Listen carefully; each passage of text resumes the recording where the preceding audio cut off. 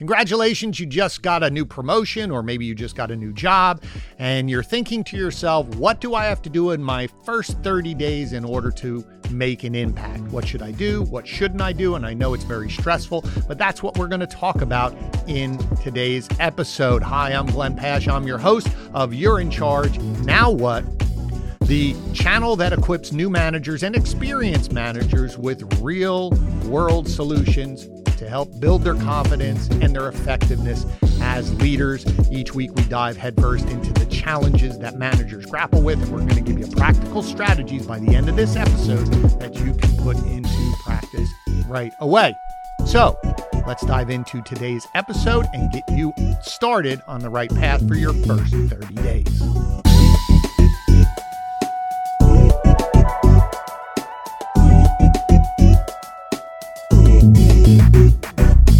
All right, so first 30 days, that's what we're going to talk about. Going to give you 5 strategies, things that you have to put in place in order to have those first 30 days be very successful.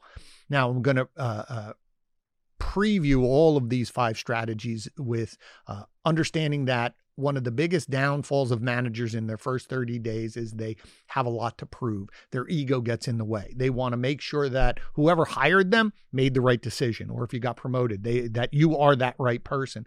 And sometimes you rush through these 5 strategies, or you don't even do these 5 strategies because you're trying to make an impact. And sometimes doing that affects the team well in the short term, possibly, but it really affects it negatively in the long term. So please listen to these 5 strategies and apply them. And again, it doesn't matter how experienced you were. I will guarantee you probably missed a few of these steps. Okay, so number 1, how did you get the job?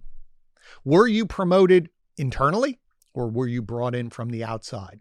That's very important because they both have pros and cons, but if you're not conscious of them, again, you can skip steps and really have a negative impact on your team. Let's look at first, you were brought in from the outside. So you were hired by someone. All the team hears is Glenn is starting on X date. Well, what are the pros of this situation for you as a manager? Well, number 1 is you don't have any preconceived notions of the team. You don't know any of them. You don't know their good points, their bad points. So that's great. You can make your own judgment. Fantastic. The other pro is, again, you don't know the inner workings of the team. So it's great. I can ask all these questions. I can learn on my own. Those are very good pros. What are some of the cons? Well, one of the cons is, as much as you don't know the team doesn't know you. So their guard's going to be up, wondering what type of manager you are. They're going to question everything you do. They're going to be watching everything you do. And there could be a long time for you to try to win them over, take down their guard. So that's a negative. Then we have to be prepared for that. Okay, so let's say you were promoted from within. What are the pros? Well, it's almost the reverse. The team does know you, so that's good. You know them, they know you. That barrier is down a little bit. You also know the culture of the company, so that gives you a little leg up on that. You also know what happened to the previous manager. Were they promoted up, and that's a good thing, or did they fail and now you're taking over? What's the negative, Glenn? That sounds all really good. The negative is you may have been sitting next to these people as a teammate, and now you have to lead them. So that's going to be your learning curve or your learning challenge. Or again, if you came into a project or from another team, there is going to be people judging you on why did you get this position? Who are you now? Are you going to change because now you're a manager? All of those things you need to be conscious of. So as you move through these next 4 steps and beyond, that you're conscious of, I was sitting right with these people and how I have to earn their respect in order to manage them. And there may be some attitude coming back towards me for that. So again, understanding how you got into the job. And the reason why I wanted to start there is that influences a lot of the other 4. Okay. Number 2, this is very important. Whether you were promoted from within or whether you were brought in from the outside, you need to interview the leaders of the organization or the people who hired you. Now, some cases, a hiring manager may not be the person that you're reporting to. So it's important for you to understand, who am I reporting to? Very important. That means you are now on someone else's team. This is where the disconnect is a lot of times. Just because I have that position, whose team am I on? Just like other people are on your team. It's very important you know that, because you have to go have that conversation with them. And some of the points that you have to talk with them about, and I want you to write these down. It's very important. As I said previously, did the person who was in the role previously, were they promoted? So that means the team's functioning well, because how I take over that team, I need to understand from my supervisor. Am I expected just to run it as the previous person did? Am I expected to change things? So I need to understand what's expected of me, because again, I'm going to approach this situation completely different if I need you to just maintain this and improve this versus it was a failure, we need to rebuild. So I need to understand what happened to that previous person. Now, number 2 in this section is, what are the metrics? What am I being judged on? Is it sales volume? Is it profit? Is it speed? I need to understand it. Why do I need to understand the metrics? Because I have to then reverse engineer what are the actions that take place in order to generate those results. What do I have to measure, move, adjust in order to improve performance? Or in the case of it's a well-run organization, I have to understand what they're doing to generate those consistent results, so I make sure it continues to happen. So understanding the metrics that I'm going to be judged on. Number 3 is also in this reporting to my supervisor, this, that person whose team I'm on, what are they looking to from me in order to communicate results? Are they looking for a weekly report, a daily conversation? If they're asking for a report, what does the report look like? What metrics do they want in there? Too often I have seen people not ask that question, and then there's conflict at the end. I think this is what I should report to my supervisor, and they're looking for something completely different. I think they want this big, large report, and all they want is a summary. I go talk to them every single day, and they don't want to talk to me every day. They want to meet me on a Friday. It's very important that you say to that supervisor, again, what are the metrics that you're looking for? In what format should we be communicating? How often should we be communicating? And what do we need to talk about? And then the last point leading into this conversation is, what's my timeline for success? It's completely different if I take over a team and they tell me that I'd like to see changes in 60 days, 90 days, we need to be at this goal, versus we need to move the needle in the next 2 weeks. Completely different strategies.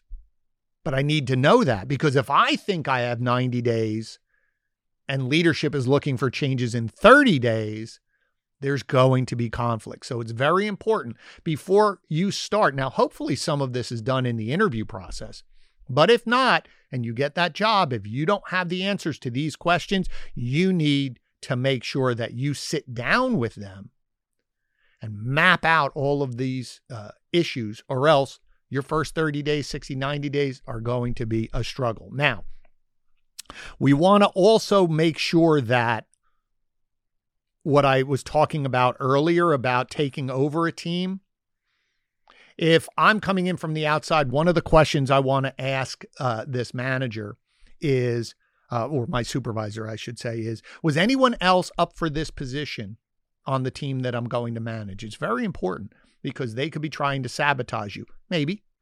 But I need to go have a conversation with them, maybe not right out of the gate, but within the first 30 days, I need to sit down with that person and talk to them about the fact that I heard that you were up for this promotion as well.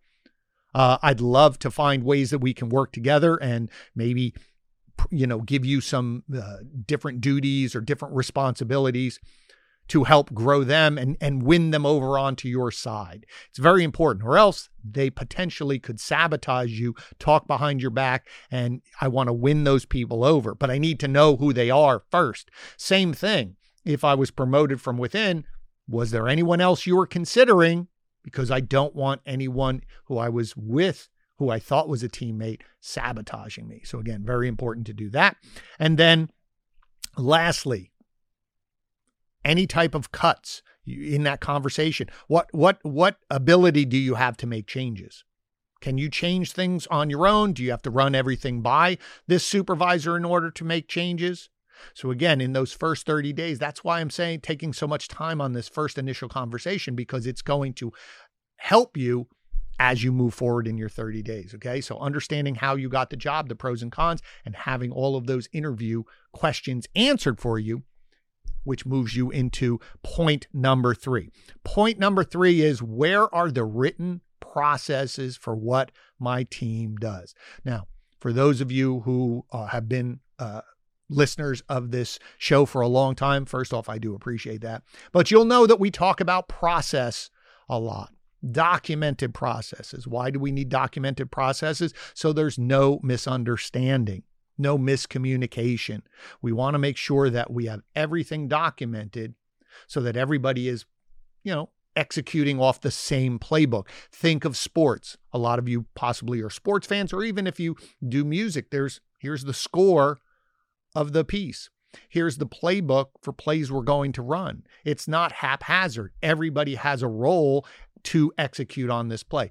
Same thing. What are the process? What do each individual person have to do? What does the team have to do in order to generate the results we're looking for? So the reason I want to see that process written out, now again, we'll talk about in future episodes, if there isn't a process, how to develop a process, but I don't want to take that much time here. But it is important to make note that if we don't have a process somewhere, that goes on your list. The reason why I want that process is that's going to be my guidebook now through my first 30 days to watch. If you have the runway to not make changes in the first 2 weeks to a month to those 30 days, I would not make any changes.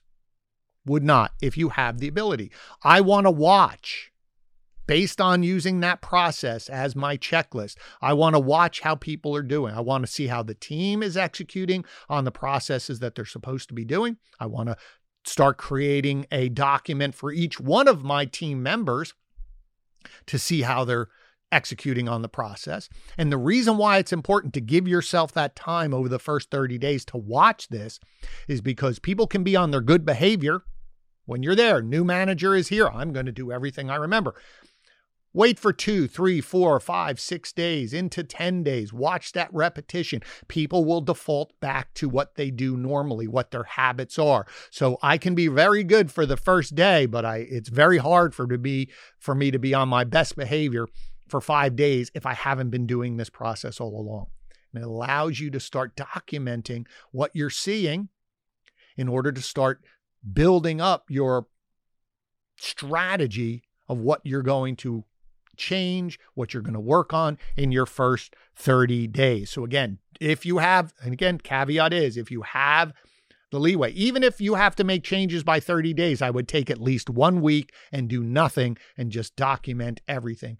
It's going to allow you to handle this next part of our process here, step number 4 or tactic number 4, in order to have a really productive first 30 days. Now, let me just take a quick break here. As I said, I appreciate everyone. I hope that you've subscribed to the channel. Make sure you click the button. This way you'll get alerted each week where myself and my guests are going to bring you strategies to help you. Also, down in the comments, if there's a topic you would like us to address, please throw it in the comments. I appreciate it. And as I always say, if you find value, please share it out with your network. Somebody else could benefit from this as well. Okay, let's get back to what we were talking about. Little summary. Point number 1, understanding what your challenges, pros and cons are coming from the outside or being promoted from within. Number 2 is having that conversation with your superior. Who do you report to? Whose team are you on?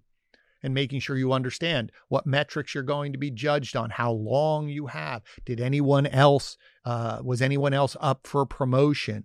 What is my authority to make changes? How do you want to communicate? Daily, weekly? What type of reporting do you want? Type of communication? Understanding all of that is going to help you connect with who's above you, right? So managing up is as important as managing down to your team.